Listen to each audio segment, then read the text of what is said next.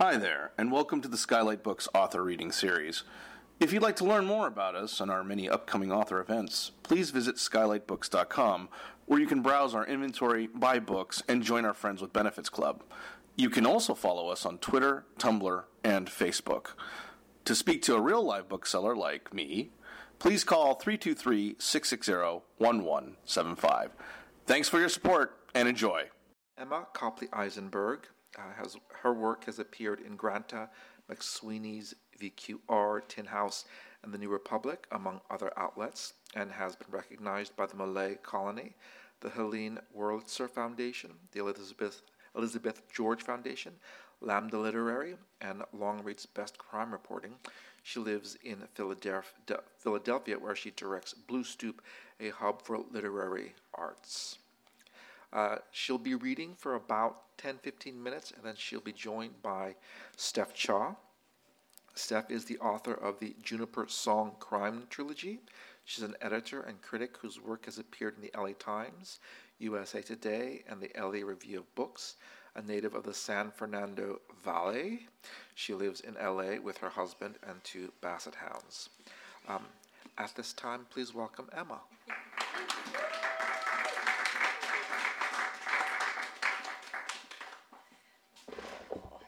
Wow.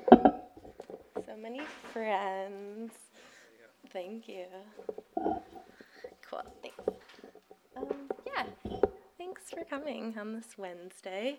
It's really nice to see you all. Thank you to Skylight for having me. Thank you so much to Steph for being in conversation even when sick. Steph's book is amazing. You should read it. It's an amazing and complicated story of race and violence that's ever more relevant today, I feel, even though I believe it's based in a period in Los Angeles' history several decades ago. I'm going to read to you a little bit from The Third Rainbow Girl, which is a little bit of a strange book in the sense that it has 3 components. It's a story of these crimes that happened in 1980 in West Virginia. Basically, there was this rainbow festival. I don't know if folks are familiar with the rainbows. People are nodding. It still exists today, but it was really more like sort of maybe like a Burning Man at the time in like the late 70s, like a thing that you would go and do with your friends, like an adventure, but didn't necessarily like define your way of life. They're a sort of back to nature, very loosely organized group of folks who gather in national public lands. So they were having a gathering in this very rural part of West Virginia. People came, like 15,000, 20,000 people came from elsewhere. These 2 women ended up dead, and the ways that this events in the investigation around the crime really can teach us bigger things about what this place is, and also about the ways that this place's history interacts with what we think currently about Appalachia and West Virginia more broadly. And then the last part of the book, or sort of thread, is that I came to this part of West Virginia when I was young, after school, as a AmeriCorps Vista, so someone that was technically there to serve against, to ameliorate poverty was like the official idea of it. And my sort of ambivalence and questioning of what it means to be an outsider, be someone that's there supposedly for this helping purpose, and then also the ways that my own experiences in this place began to like rhyme and resonate with the other 2 strands of the book. So I just got to chat last night with Vanessa Veselka, who's this amazing writer in Portland who wrote a piece that was really helpful for me in thinking about conceptualizing, like, how do you write about women who are traveling and who die as a result of those travels without sort of pathologizing them or making them seem like victims. And she really inspired me to read some of the hitchhiking sections. So I'm going to read you a little bit about this kind of trio road trip that these women took. There's a little bit of death, and then there's a little bit of road trip. So be prepared. Okay. By the morning after the murders, Thursday, June 26, 1980, the news covered the southern part of Pocahontas County like a fog and then moved north towards Marlinton. Wives called their husbands at work. Children turned to face their classmates at the school bus and then told their parents over dinner what they'd learned. in the restaurant of the Marlington Motor Inn, at Miss Kitty's beer joint, at Dory's lunch counter, in the front yard of Oak Grove Presbyterian Church in Hillsborough, the story spread. 2 girls had been found on Briery Knob, shot to death, 19 and 26, so young. A fear that gripped the throat and stomach. Some parents wanted to keep their children home from school. Outside the Marathon station in Hillsborough was an ice machine and a bench for shooting the shit, usually occupied by retirees and older men drinking coffee from styrofoam cups. By the gas pumps, a volunteer ambulance driver for the Hillsborough Fire Department was holding forth for a small crowd. "I had a hell of an ambulance call last night," he said. He had been the one to drive the dead women's bodies from Briery Knob to the hospital in Marlington. Someone asked if the women were local, and the ambulance driver said no, but the rumor was the people who did the killings were. Those gathered agreed.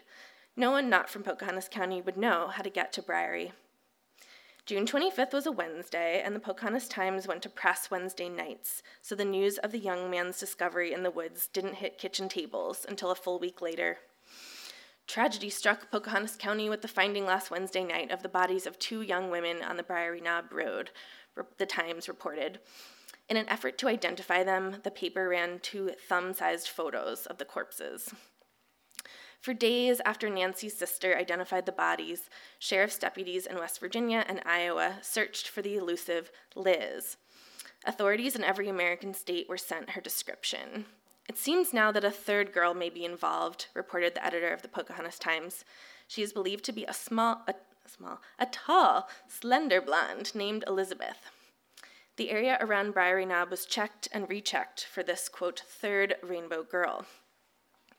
A week later, the investigator's phone rang at the state police headquarters.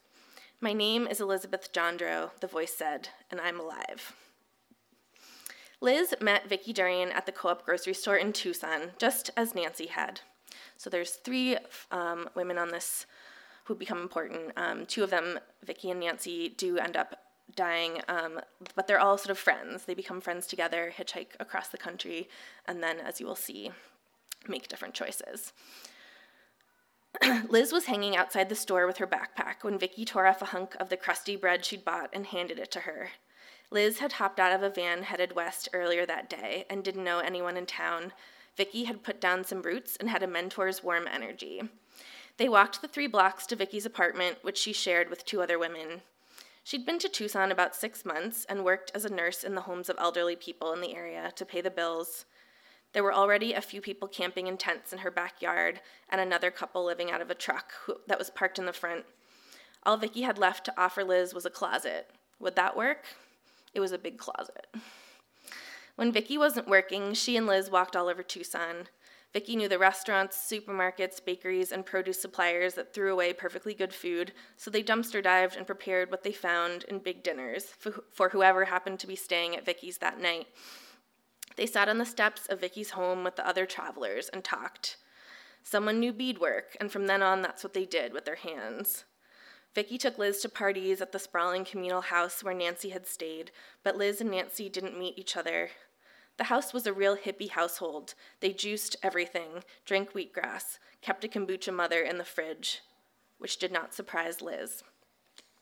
Almost nothing surprised Liz then. She was 18, but she felt much older, felt that she had seen it all, done it all, drugged it all. So when, a few months after arriving in Tucson, Liz heard about a hippie outlaw commune in the desert, she figured it was as good time as any to head there. Its residents were several families from Arkansas who had been caught growing pot by the kilo, and others who were hiding out from the law. Some of them had been to last year's rainbow gathering. "Go," they told Liz. She had saved some money, but it was stolen at the commune. She went anyway. Liz was in a school bus on her way to Washington State, another adventure, but then Mount St. Helens erupted, covering the entire Pacific Northwest, from Idaho to Alberta in ash. She caught a ride out of Portland and arrived in Iowa a few days after Vicki and Nancy.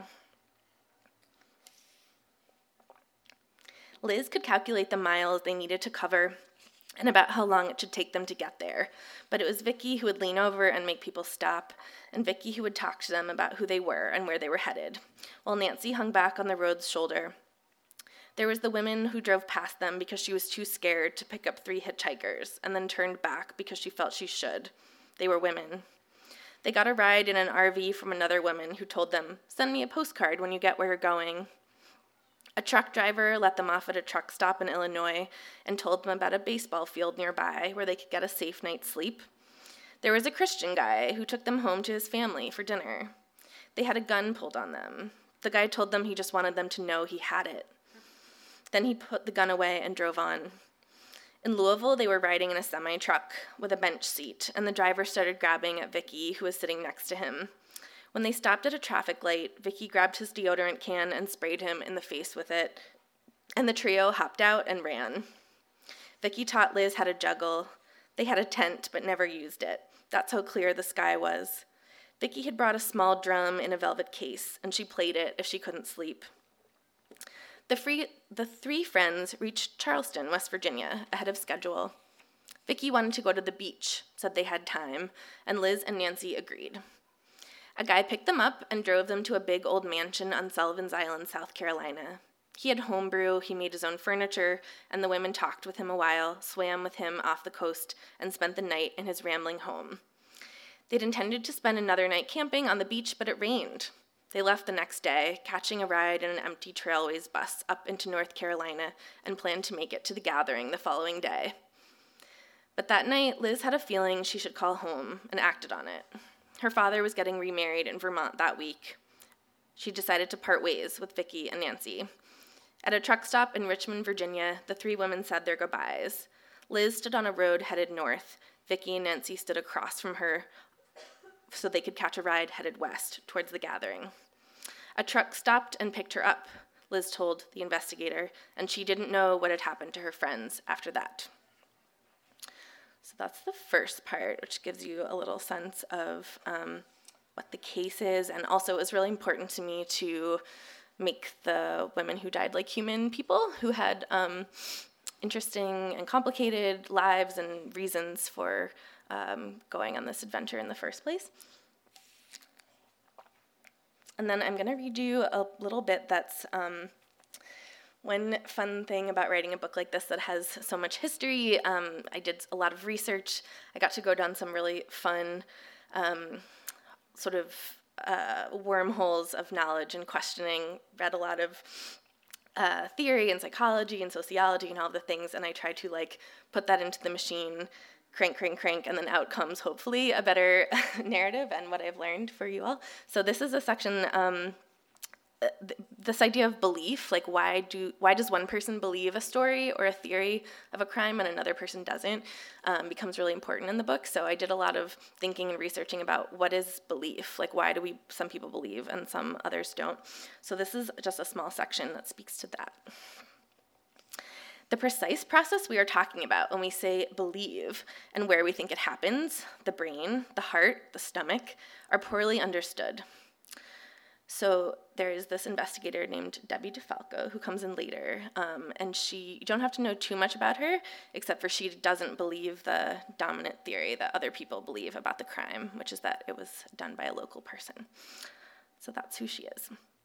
Debbie DeFalco believed this other theory that the killer had not been local, while the investigators from Pocahontas County did not. We tend to treat believability as if it were synonymous with truthfulness or akin to solving a mathematical equation, but the relationship between what is believable and what is true, and further, what makes a story believable to one listener but not to another, turn out to be some of the murkiest parts of human cognition. The 12 jurors who voted to convict the local farmer.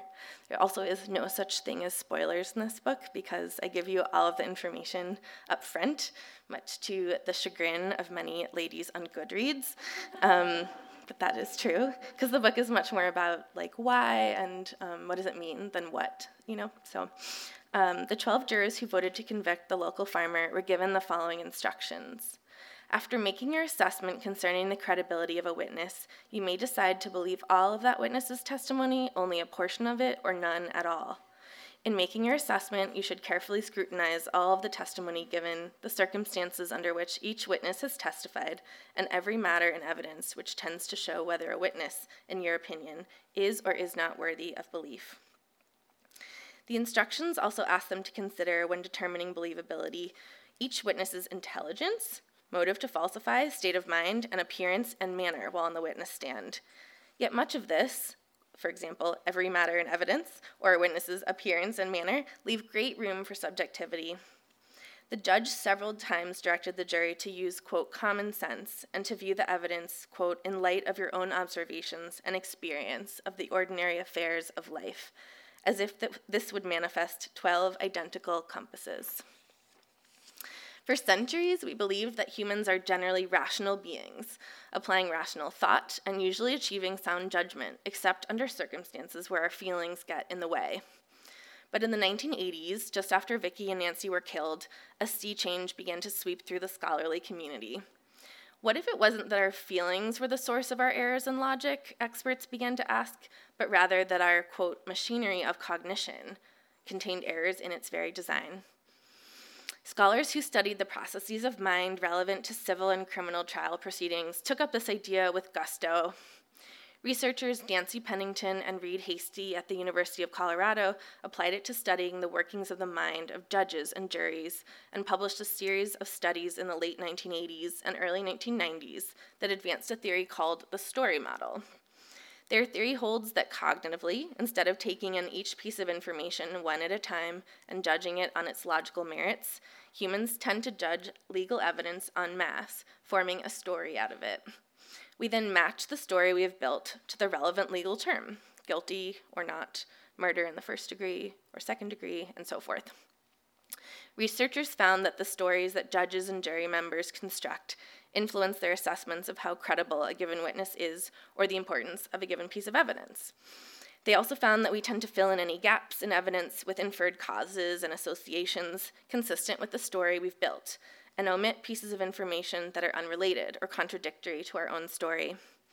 That is, if you've already started to tell yourself that the defendant is a good guy, wrongly accused of murder, you will be more likely to disbelieve the ex-wife who takes the stand to testify to his violent temper and find reasons to discount the bloody footprint that matches his shoe, etc. The justice process is a war between competing stories and a quest to win the imagination of the people who matter at every stage: investigators, prosecutors, judges, and juries. But what factors determine why these people choose one story or another? Most experts in the field have come to the consensus that is the ease of story construction. That is, the easier it is for the parties that matter to form a story out of the events in the first place, the more likely they are to believe that story. According to the story model, two characteristics determine how believable an average person will find a story: coverage, or the extent to which the story accounts for evidence, and coherence, or the story's wholeness, lack of contradictions, and plausibility. Essentially, the more familiar the story is then, the easier the narrative connection forged between teller and listener. At its most basic, many experts say, our brains work by slotting our experiences into molds of classic stories. Each time we hear a new story, we figure out what it means by trying to match it to one of our stored narratives. We are always looking for the closest possible matches, write Roger Schenck and Robert Abelson, professors at Northwestern and Yale. We are looking to say, in effect, well, something like that happened to me too, or I had an idea about something like that myself. So I think I'll stop there, and hopefully when we get into talking more about it, we'll get a sense of why it's so important to think about the ways that we construct stories, because that has relevance both to the woman who died and also to the place itself. So I'm going to invite up Steph Cha. Thank you. And for doing this while you were sick, yes. I was like, ooh, how bad would it be to back out? It would be really bad. Thank you. I appreciate it. I really enjoyed that reading, and I like that we kind of get into a couple of the different strands of the book, because I wanted to ask about that, because I think this is like an interesting book structurally, because it does weave together kind of different genres. I mean, it's true crime, it's true crime and memoir, which which sometimes it's a thing. Yeah, it is a thing, but it's also, as you pointed out, it doesn't follow some of the conventions of true crime, and it doesn't follow all the conventions of memoir either. And so it's kind of this unique object, that is very well reported and very personal. And I was curious about how you went into the construction of this book and balancing those threads. Yeah, for sure. A lot of changing my mind, a lot of annoying my editor. But yes, essentially, I think I first thought I was writing two separate projects. Like, I thought I was writing a reported story about these events that I knew had been really influential and difficult and had like spawned all of this trauma in this community that I cared about and had lived, but I was like, let's keep those separate. But I did also have this sort of gnawing feeling of like, what I did in this place as, again, like an employee of the American government, quote unquote poverty worker, like that had some ambivalent connection to the place I was in. And also I was sort of, supposedly there to work with young women, but I felt actually all around me like the struggle to live and survive as a young man was extremely like pressing in this area as well. And I just felt like all those contradictions were kind of like pushing at me in a personal way as well, of just like, yes, the questions of like, who am I and what did I do and was I good or was I bad, and were these people that meant a great deal to me, like, was I harmed? Did I do harm by being there as someone that's, quote, there to alleviate poverty? All these questions. And I felt like at some point I realized that writing the narrative just of the crimes, like just doing the reporting and the research, wasn't going to speak to like those deeper questions that I really wanted to know the answers to, which had to do with like, what is it about this place that allowed like these events to cut so deeply into people, and what is it about this like particular structure of these crimes that made people so bonkers. Like, there's just so many people who confessed, there's so many people who recanted, so many people who changed their testimony, who accused loved ones or friends of these crimes,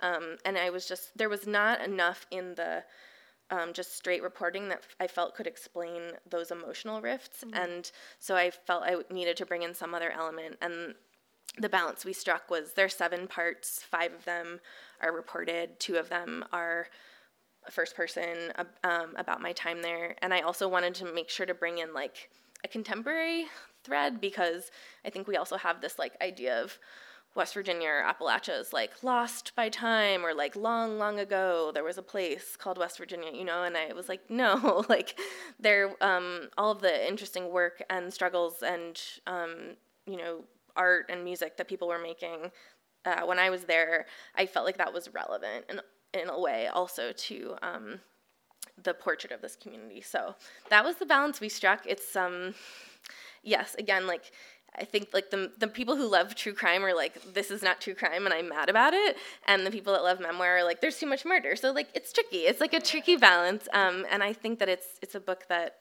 I wish I could have read and encountered. So I hope that it exists for those who are interested in a sort of strange hybrid.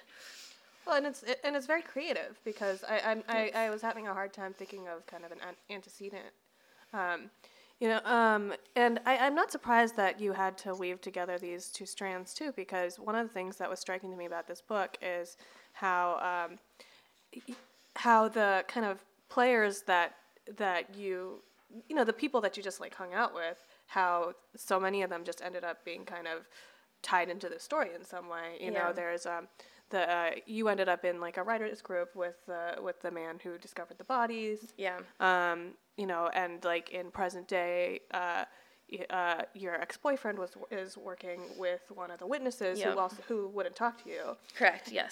The one who truly got away. Yes. Yeah. No. And so it was kind of, I mean, so like, how do you really separate that in this kind of like cold reported piece? Because these are people that you have a lot of affection for and that you have personal relationships with. And I think, and I thought that was one of the really fascinating things about this book is kind of, you get the broad, here's this crime that happened in 1980. It is 1980, right? Yeah, absolutely. You got it. Yeah, so like it's the crime that happened 40 years ago, and then here are these people now who like are living with it in a very real way, and so I think it could be pretty hard to separate. Yeah, indeed. So I wanted to ask you about, and I know you're very cognizant of this, and you touched on it, but like, as a writer from New York, and who went in there in this capacity as, with VistaCorps, how you approached, because I think very early on you kind of set up this, you kind of very rightly so talk about the way that Appalachia is misconceived by a lot of outside writers, and so I wanted to ask how you approached writing about this place, and what pitfalls you thought you were able to avoid in the kind of, I'm coming from elsewhere to write about this intimate environment, and what pitfalls you feel like are actually unavoidable, and if you can talk about that ambivalence. Oh, for sure, yes. Many a night has been spent with this question, in an important way, and I think that I try to talk in the book about like that there's this kind of pattern that happens with at least Central Appalachia where we sort of as a broader culture in America like care about it because something goes wrong, or it's clear again how much broader America is connected to Appalachia, and people are like, what is this? What's happening here? We must understand it. And then we like forget about Appalachia for like 40 years and like people don't care again. And then it comes back around. And we're like living in this moment right now since like 2016 where we've like decided that Appalachia is like the cause of Trump, and like Trump is upon us because of Appalachia, which is like factually incorrect. Like they're, rich white people voted for Trump in far greater numbers than poor white people did. And like more people in the like suburbs of Philly where I live, like by a percentage voted for Trump than people like West Virginia would have gone for Bernie had he been the candidate, which is like a tough reality. Complicated. It was also interesting, I guess West Virginia is a state that has consistently gone Democrat, even in like the landslide elections. Yeah. Like they're the only ones who they're one of the only states that went against Reagan. Yeah, right? they voted to elect a caucus, and like just the way that it's like every election until 2000 basically, and then George W. Bush like really did start the slide towards a Republican like hold on West Virginia. But yeah, it's been a sort of like union strong, like working class democratic state for most of the 20th century. Yeah, so I think I definitely feel like I'm a part of, I started writing this book in 2013, but in the sense of that I sold it in 2017, it's come out in 2020. It's certainly a part of this, like I am complicit in this pattern of like being interested in Appalachia in this moment in a way that we have not been historically. And I think that that's a long historical trend that has to do with like, it's much easier to forget about a place that is supplying, so many resources, that has been so historically like disenfranchised and exploited. It's not pleasant to like commune with that reality all the time. So there's been a lot of tendency to just like forget and then rediscover and then forget. So I'm certainly a part of that like rediscovery, I suppose, as of 2016. I think that I'm very interested and really appreciate, there's a book coming out actually, maybe it's this month, Kathy Park Hung's book. I think it's this month. February 2020. Minor Feelings? Yes, it's called Minor Feelings, and I read it, and she had like the best articulation. I had been trying to like articulate where sort of my positionality fit in terms of this book, and I feel like she had such a wonderful way of putting it, which is that she said that when writing about an experience that's not your own, that she likes to think of it as a really productive way to do that is to write alongside an experience rather than writing into it or for it or eclipsing like the energy or the center of that discussion, but to be a part of the discussion, like sort of standing with those whose experiences are actually represented. And I thought that was a really helpful way of putting it. I don't know that like whether or not I've achieved that here is like a matter of like debate as it should be. I think that I certainly tried to acknowledge that like up front very transparently, and then that was like another reason why like, or as we have seen in like recent days with like American Dirt and all the things, like writing fiction comes with a different set of difficulties and pitfalls than writing nonfiction does, although so does nonfiction. But I did think of writing this book in some ways as fiction in the beginning. It started as a short story, and I just felt that my imagination could not supply the information that would make this work meaningful, because it's not my community ultimately. And so writing it as nonfiction felt much better in the sense that like there's I think a more robust tradition in nonfiction of people being like, this is who I am, this is what I'm bringing to it. Like as I try to read in this section about believability, like we're all bringing so much to our understanding of how we tell a story or interpret a story. So I wanted it to be really clear that I'm writing alongside this experience rather than for it. But yeah, really complicated. And so when you were living in West Virginia, that was what, like 10 years ago? Yes, weird. Yeah, 2009 to 2011. Mm-hmm. And have you kept in touch with like your community there? Like I was curious about the extent to which you're still like involved. Yeah, I did this thing where the organization in the book, it's called Mountain Views. It's a it's not really called that, but that's what it's called in the book. It is a very cool organization founded by women from Southern West Virginia, and they hold. It's a nonprofit year-round, and then the summer becomes a camp. So I did go back every summer for like a month between the years of like 2011 and even after I left, like 2011 to 2017. So I still had a pretty strong relationship with that organization, and that helped me like maintain good relationships with friends there and past coworkers and stuff. Everyone read everything in the book that's relevant to them. So there was a lot of pre-showing of drafts and negotiations and some requests around like places that people wanted different changes or questions or conversation. Like there was a lot of conversations that happened like before the book came out and in the lead up to the book, which were wonderful and difficult and I can imagine.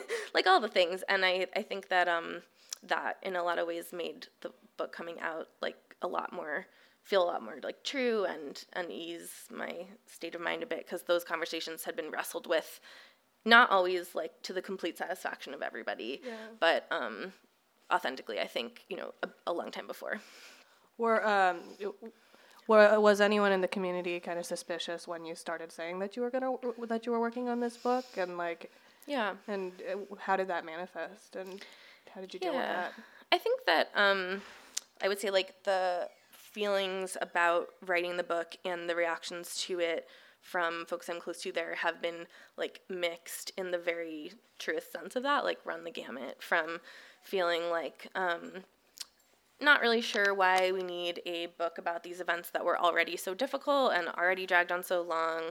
I guess my hope was always to that point, like that there could be, like that the truth is important, that the truth like has been so veiled, and there are a lot of young people that I spoke to from the organization or from the region who were like, I knew this stuff would happen, but I never knew more about it, and no one would talk to me about it. And so my hope was always that even though there had been a lot of like kind of shitty coverage of it, that hopefully just an accounting of like events and facts would serve a purpose, whether or not that's a healing purpose to some people or feels more difficult is valid and up for debate. But and then also other responses from people I don't know personally, but who live in the area, being like, this is really like well researched and like represents us in a way I feel comfortable with, and that's been like the biggest compliment.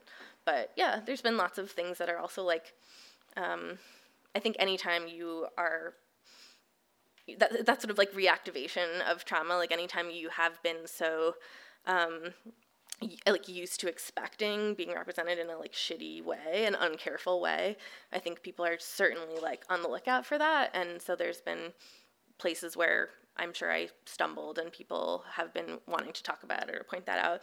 And then other places where people are like, oh, I'm surprised. We got that right. Good job. And I was like, thank you. There are a couple ex-boyfriends in this book. There are, yes. Who are portrayed in very nuanced ways, but that are not always positive. Yes. And I wondered if, if they had any strong negative reactions or asked you to remove anything, and are they going to sue you? Like, I hope not. Yes, there was one ex-boyfriend who was not pleased. I think that we had a pretty nuanced conversation about it where, you know, I feel like he saw my ability and need to write these facts and acknowledge their truthfulness, and I understood that they would be like painful and difficult for him to read about, and we both kind of came to this place of like, well, I understand you need to do this, and he was like, yep, I was like, I understand you're not happy about it, and he was like, yep. Like, I felt like it was certainly an accounting of like our differences and mutual hurt, but also like mutual understanding to some extent. So yeah, but it was not pleasurable. yeah. You know, I was thinking about one of the I learned a lot about West Virginia in this book, because I haven't read a lot of books that take place there, and it's just I'm pretty ignorant of that region. But one of the points you make in the book that I thought was pretty interesting is that this is a place that when it was prosperous, it was because of outside businesses coming in and extracting the natural resources. First it was the trees. Yep, big logging. This particular part of West Virginia is not coal country. It's logging was the big industry. Yeah. And I was just thinking about, you know, the act of writing about this place, and I have feelings about this too that are also ambivalent, you know, because I've written about things that have actually happened, and I was gonna say, and I guess I wanted to ask, like, you know, to what extent do you think that writing is extractive, and like, and to what extent is it not? Like, you know, because I think that the definition of extractive that you give in the book, and I think that that's the factual accurate definition, is that you are taking without sowing seeds back in. Yeah. You know, you're removing resources without replacing them, so there's only so much that that you can do with that before it's just a dead industry. And you know, and I wonder if writing feels like that, or if you think that there is something that you're putting back in the ground. Yeah, that's it's well put, and I think too, I always think of when I think of like extraction in this particular community, that there's this actually, so Briary Knob, where the two women were killed, it's a reclaimed mine site now, not for coal but for fracking actually, and there's it's supposedly reclaimed because these companies have put these, like, they're basically like green plastic pellets. That's what's sprinkled over the top of the earth, supposedly like to reclaim it, to make it usable again. And it's such a joke. And I think that, I think in my worst moments, I was like, I'm sprinkling plastic pellets on this mountain. Like, that's what I'm doing. And in my best moments, I don't think that. I think that, to return to this idea of, like, we discover Appalachia and then we don't care.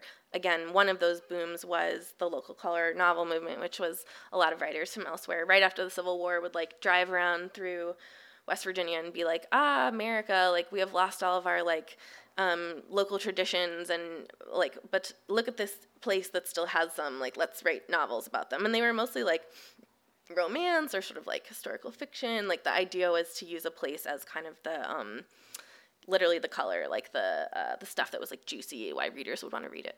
And I think learning about that history, which really comes from Elizabeth Catt's book, What You're Getting Wrong About Appalachia, which I hope is here. It's really amazing. It's a really like compact and smart public history of the region, and she talks a lot about this very idea of, like, this was a true thing that happened. Like, all these writers literally from, like, New York or Baltimore would come in and then sell these novels. Like, they were sort of like the Twilights of, like, the the moment. Like, just, like, a shit ton of money was made, which is really fascinating.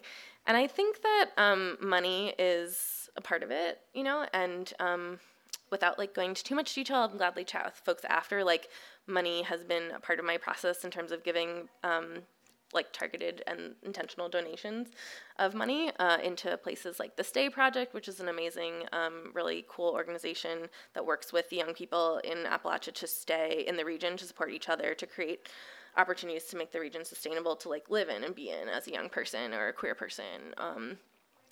And also I think like I try to be very, again, with this idea of like writing alongside, like bringing attention and lifting up stories and voices of people that are doing this work from the inside. So definitely tried in each chapter is like sort of themed or named with, each section, there's 7, are named with a West Virginia writer who I think should be read more, except for one section, which is for James Baldwin. So sorry. But the other 6. And certainly like an additional list in the back of all of these texts that not even were just ones that I read, but are just ones that I think speak to these issues in better and more complete ways than I do. So I don't know. Am I a plastic pellet? Am I digging deeper? Both, probably both. I mean, I feel like it's a perennial writer question that can be applied to a lot of genres. Yeah. And actually, one of those genres is just true crime, generally. Yeah. I think I saw that one of the people who blurbed your book is the author of Dead Girls. Yeah. Which has some nice LA color, too. Yeah, it's like a collection about that kind of deals with the role of dead girls and women in true crime, which is a genre that is heavily consumed by women. And so I also wanted to ask you about that component, writing about these dead women, because it's also the there are 2 women who are also very unconventional. Yeah. They're these independent hitchhikers who come to the end that like in a horror story that hitchhikers will sometimes come to. And they're not conventionally attractive, which is a thread in the book, and the way that the men of Pocahontas County react to them, including the prime suspect, is something that kind of colored your opinion of the case. And so I guess I wanted to ask you about Nancy and Vicky, and how you approach writing about these women who have no voice because they were killed 4 years ago, just how you struck that balance of doing honor to them. Yes, I like love and hate that like because like I got to spend a lot of time with the like primary documents around their deaths, and I tried to always use like verbatim quoted speech rather than just like my narrative voice in describing these women and their bodies, which felt important because I'm sort of more interested in like what is it like for a person in the events to look at a dead body than I am in what I think of looking at a sort of intellectual idea of a dead body. So the word that the coroner used to describe them was obese. They were both obese. And I'm interested in like fatness and the way that we talk about like fatness in women's bodies as well. And it was just like fascinating that was the word that was used. It probably speaks to like some 1980s idea of like what fat meant, but right, like that was in a lot of the coverage that was about these crimes. They were fat. Vicky had like a buck tooth, like prominent teeth.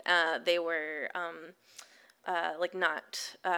they were like not like shaving their legs. So like there was a lot of like discussion of their intimate physical bodies in the coverage of these events that I was just like both grossed out by and also like very interested in, because I'm like those things. Like I'm like a fat, hairy lady. So like that speaks to me.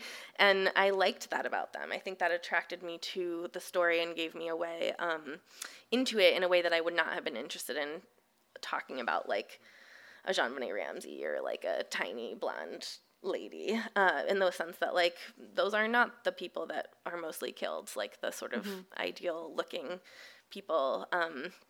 And those are not the people that I tend to be most interested in. Of course, they are like white girls, which is certainly part of the trope. And I think it was always like a compromise in many ways that flooded through the whole book of like there's these like concerns or ambivalences or things I want to challenge, and then there are also the facts of these particular events. So the fact is, like, 2 women were found, they were white women, and I had to figure out like how to sort of challenge and push against that trope at the same time that it was a true thing. And so there was always like that both and tendency of like how to represent them, how to push against like the reader's fascination with their bodies. So I did try to like, definitely use like as much in the period of information and documents as were available. And also like, as I was trying to say in the beginning, like show that there's a multitude of reasons why people would travel or leave home. Some of them have to do with desperation and urgency. Some of them have to do with just like what's out there. I want to go on an adventure. And I think for these people, it was like some of both. But yeah, there were some really painful moments. Like the main suspect of the crime like looks at pictures of them and is like, I couldn't have killed them because they were fat, basically, which like assumes this connection between like killing and sexual violence, which is not there in this case. Like there's no evidence of sexual assault in this case, and there's no evidence that like sex or sexuality played a role in their deaths, but that's kind of like always assumed, which I was trying to break down as well. Like that's not really the motive here, but it's like sort of always what we think. Yeah, no, that was particularly tough to swallow. Indeed, but yeah, how do you navigate that in your fiction too? Like thinking about writing about death, like how do you handle pushing back against those tropes? Yeah, I try to be respectful. I think that's the main thing, is to try to do honor to, especially if I'm writing about something real, which like my book is based on a murder that happened in 1991, and and especially kind of fictionalizing it, I wanted to make sure that I didn't erase it from history, and I kind of did honor to the legacy of that particular LA history. And so, it's kind of a hard balance, It's something that I thought about a lot as I was writing the book. I think there's a real responsibility that comes in to engaging with these stories that are still like carried in the minds of people who lived through them. Yeah. For sure. I'm going to ask one. I have a bunch of questions actually, but I'm going to ask one more before opening it up. And if nobody else has questions, I can ask more. But the title, The Third Rainbow Girl, because the Nancy and Vicky never got to go on their adventures. They never even made it to the Rainbow Gathering. Yeah. And then there's this third woman who she isn't actually in a lot of the book. Yeah. But you say early on that this book, she's kind of the heart of the book in a way. And, obviously you titled it after her, and you met her, and she kind of comes in at the end of the story. And she is somebody who is still alive and was able to go on these adventures because she made this decision to split paths with them. And so I want to ask you about her and the title and why she has this central place to you in this story. Yeah, I think it's like very unusual. Normally I switch titles like 50,000 times but this book only ever had this title. I think Liz Jandra, who again is this woman who hitchhikes with her friends, they go to this gathering and die, and she goes in a different direction and lives a very like full and strange and open life. She still sort of like lives out of her van to some extent in Vermont. She opened up more to the universe instead of closing down after these friends of hers were killed, which I found fascinating. So I think once I learned of her existence, she was like probably the first real person that I reached out to for an interview. So she always in some ways was the like gateway into this story for me, in the sense of, which I think speaks to like other threads in the book, so hopefully the title ends up expanding to include other people, because what Liz said to me like in this very first interview was I wasn't harmed by these events, but I was traumatized, in the sense that I was not literally there, but like its effects were still felt like in me and my life and my body for a long time. And she talked about this very profound experience of survivor's guilt, of carrying this like idea that she had escaped this fate in some way, and also that a broader sense of like that there was like violence out there that had not reached her. And I think then the more I talked to people in the county, the more it seemed to me that there were actually a lot of different third rainbow girls, including these 9 guys who were arrested or accused. Some of them served periods of time in jail between 2 months and 2 years. The central guy who was convicted served 9 years. Many of the guys who served shorter periods of time just sat in the county jail due to the cash bail system, essentially, that we're seeing now more so than ever in places like Philadelphia, where I live, Baltimore, Chicago, New York. This idea essentially of you can get locked up on the basis of a single statement, and then if you don't have money, you sit there until they let you go.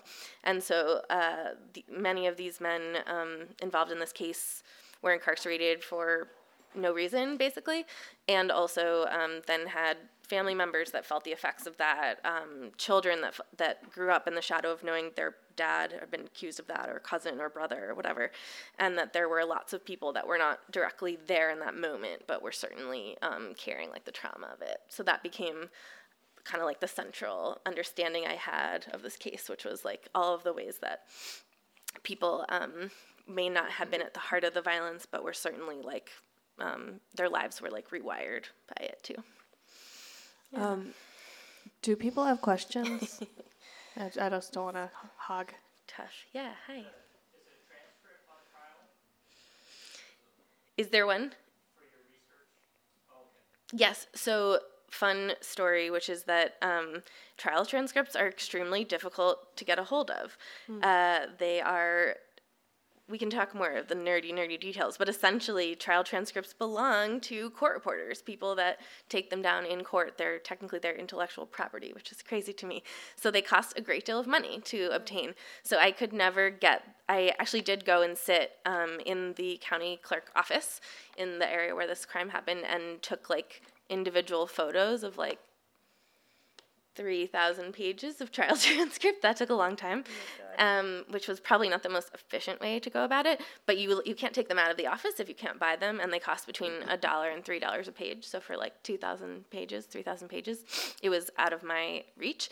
But then once I did sell the book, I decided that it was the right thing to do to buy the transcript, to pay, because court reporters it's a really cool and amazing, interesting, middle-class job, especially for women in rural areas. It's one of the first, well-paying middle-class jobs that women have access to in a lot of these areas. So, and the money from transcript purchases actually, is viewed as part of their salary. It's sort of when you pay, a server $2 and then you tip them, that makes a livable wage. The same is true for trial transcripts. So I was okay, I want to buy this from you, and that also made the fact checker's life a lot easier. So, cool. Yeah, it's complicated though, and I wanted to quote a gazillion pages of the trial transcript. I was telling people earlier, but my editor was dial it back, because I'm always really interested in what was actually said. But we did come to a compromise of weaving it in. I'll speak, summarize, the transcript will come in. And I also did get to watch the tapes of the trial. There were, it was the first gavel-to-gavel fully televised trial in the state of West Virginia, which is interesting because it also coincides with the dawn of the 24-hour news cycle where people could watch real courtroom drama going on, which then sort of spawns all we've come to see with Law and Order and CSI. All of that sort of began in the early 80s. So it was a long answer, but yes, there was one, and yes, it's really interesting. So with non-normative gender appearance, you're policed in your gender, and so there's non-normative women. Mm-hmm. Was there any implied blaming of the victim because of that? And what I'm really interested in this story, because of Alice Baldwin's work. Oh, yeah.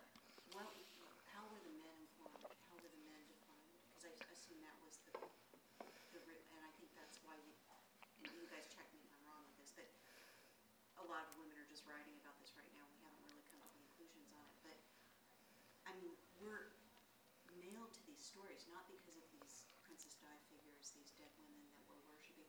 It's because we're learning about men through them, aren't we? In the anxiety of this culture, how vulnerable we really are because how lost men are. Isn't that what we're learning? Yeah, very interesting. Yes, I think that there was a lot of implicit blaming of Vicky and Nancy, these two women who died mostly because they were hitchhiking. A lot of the blame came from that, like, well, if you go out the door as a hitchhiker, like, what do you expect, kind of.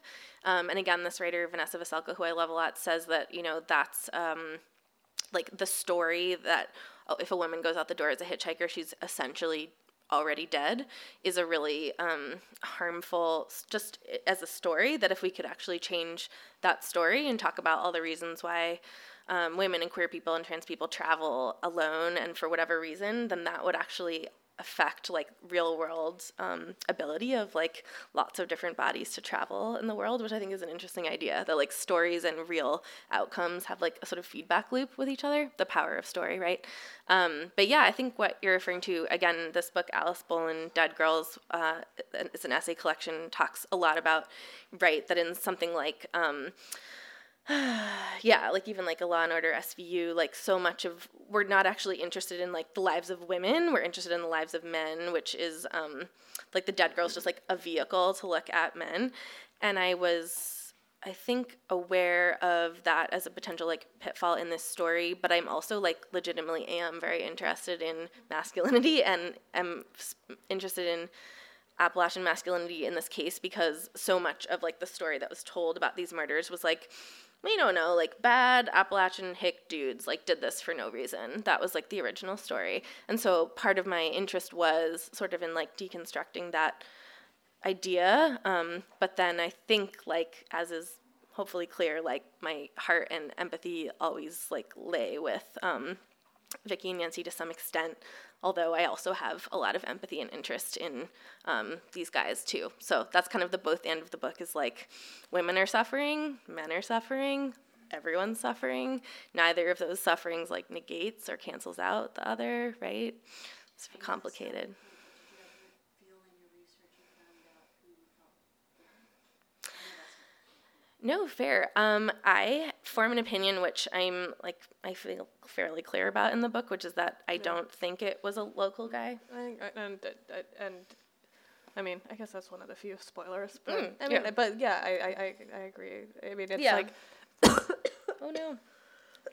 sorry, but there were these competing stories, and I do think it's interesting that this, you know, because the part that you read about, you know, how we latch onto these stories, that makes sense.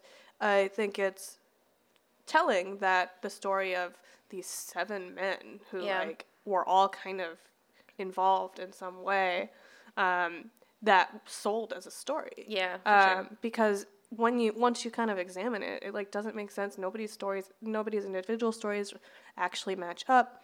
The main suspect, I mean, one of the things that they found so suspicious about him is because he told this story that obviously didn't happen, about like the third rainbow girl who was like who was like chopped up in a wood chipper, you know, and it's Which just, is like a crazy violent, like right out of a like it's a Fargo bad horror movie. Yeah. Yeah, exactly. It's literally like Fargo. Exactly. Yeah, I love that. Yes, right. And that, but that was believable. He knew that would be believable to some extent, and like he had imagined that story. I find that fascinating. But both the outsiders and the insiders really bought into this, you know, and I do want to leave time for other questions, but like I was actually curious too about, like, you know, because you talked to the detective in this case, although he seemed pretty defensive, but it seems like you spent a lot of time with the prosecutor. I did. And these are men who absolutely believe that they had the right guy, and one of them said the reason that he believes it is because he made these like menacing phone calls. Yes. In the very beginning, that's how he got onto the detective's radar, and they never got off of that story. It's true, and I think our folks, did anyone listen to Dolly Parton's America in here? Mm-hmm. So fun, right? Yes, great. And I feel that, I bring that up, which is just to say that, as you said, like, insiders and outsiders both believed this very, like, basic, strange, sort of stereotyped story, and I think what that show does really well, there's, like, an episode about Appalachian accents, right, and the ways that we still want to eradicate an Appalachian accent in many ways, and that many young people growing up in Central Appalachia are like so shamed for the way they speak and like literally their language. And the director of the nonprofit that's in here, Mountain Views, she like went to Harvard and ended up dropping out because there was just like so much disdain for her language and the way she spoke. And I think that it's impossible to grow up and live in a place for which like broader America has such disgust and disdain, which is Central Appalachia to a great extent, without absorbing a lot of that like shame and those attitudes, like in a similar way to talking about like internalized misogyny or internalized racism. Like I think there is internalized anti-West Virginia-ness and internalized anti-Appalachian-ness. And I think there was a great sense in the investigators who are local to a degree. The prosecutor is from Pocahontas County, the detective is from broader West Virginia, but that I think there was a great sense of like, we are bad, like something bad happened here and we have to like root that out and make it better. And they decided immediately that the person had to be local. Yes. I mean, that's so fascinating. Like, it would have been so much easier to be like, someone else did it from somewhere else, but they were like, no, it was one of us and we are going to fix it. Yeah. That was one of the first like kind of fixed points of their narrative, and it never really changed. And you know, the guy that you think did it, and that I mean, I think there's the strongest case for his having done it is a serial killer who was there at the time. Yes, many people will disagree, and I don't know that we'll like ever know, which is another part of like what this book taught me. I feel like, which is just like sometimes we just like will never know, and like that's an okay place to end, even though it doesn't feel good. No, and there are people who very strongly believe in narratives like that they remember that can't possibly coexist in the real world, and I think that's pretty fascinating.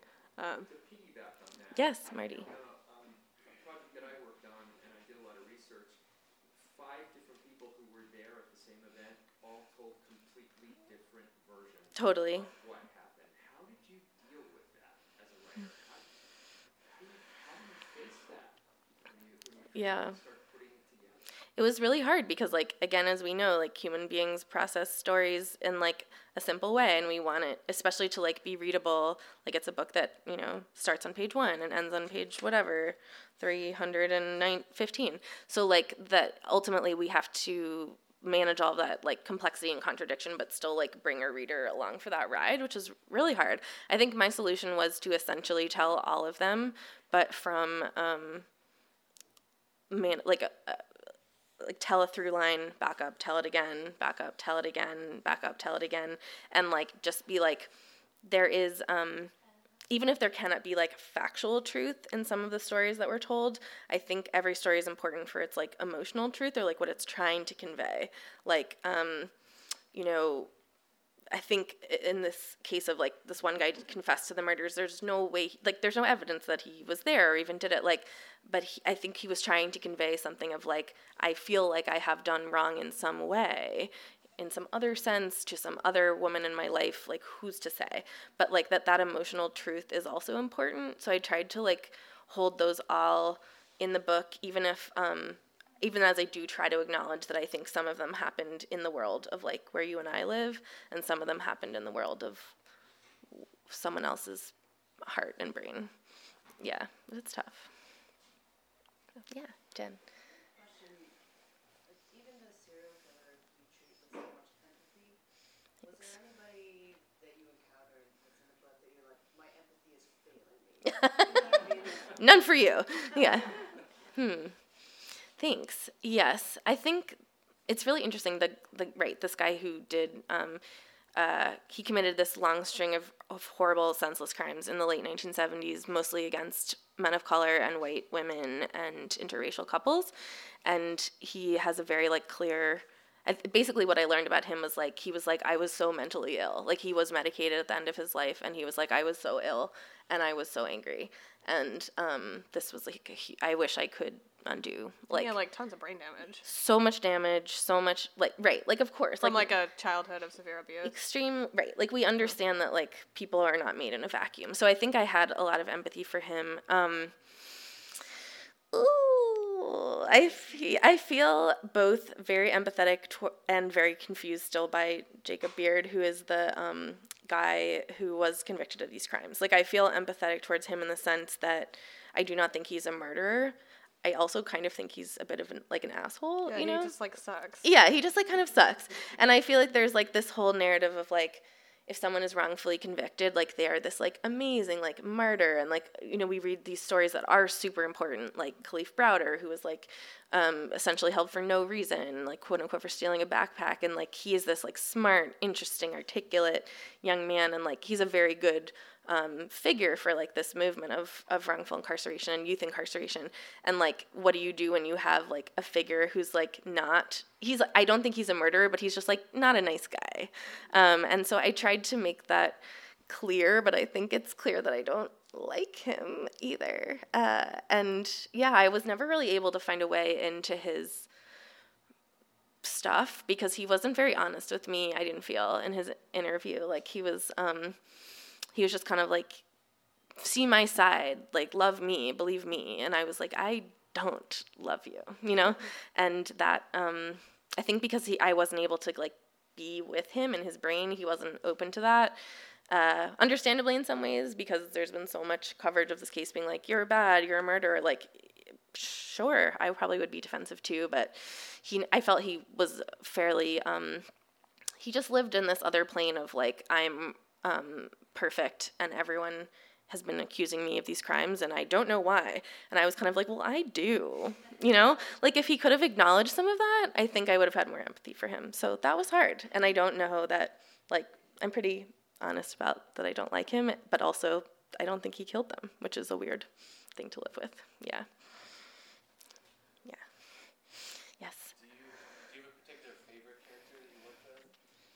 And in that favorite character, was there, like, a moment of discovery that changed your going in and how you potentially write about them? Tough. It's like they're people and they're characters and they're people, right? Like, they're real. I think Vicky Durian, I started off, like, being more interested in Nancy Santamero, who's from Long Island and is kind of, like, outdoorsy. She wanted to be a park ranger. I was like, that's cool, I'm into her.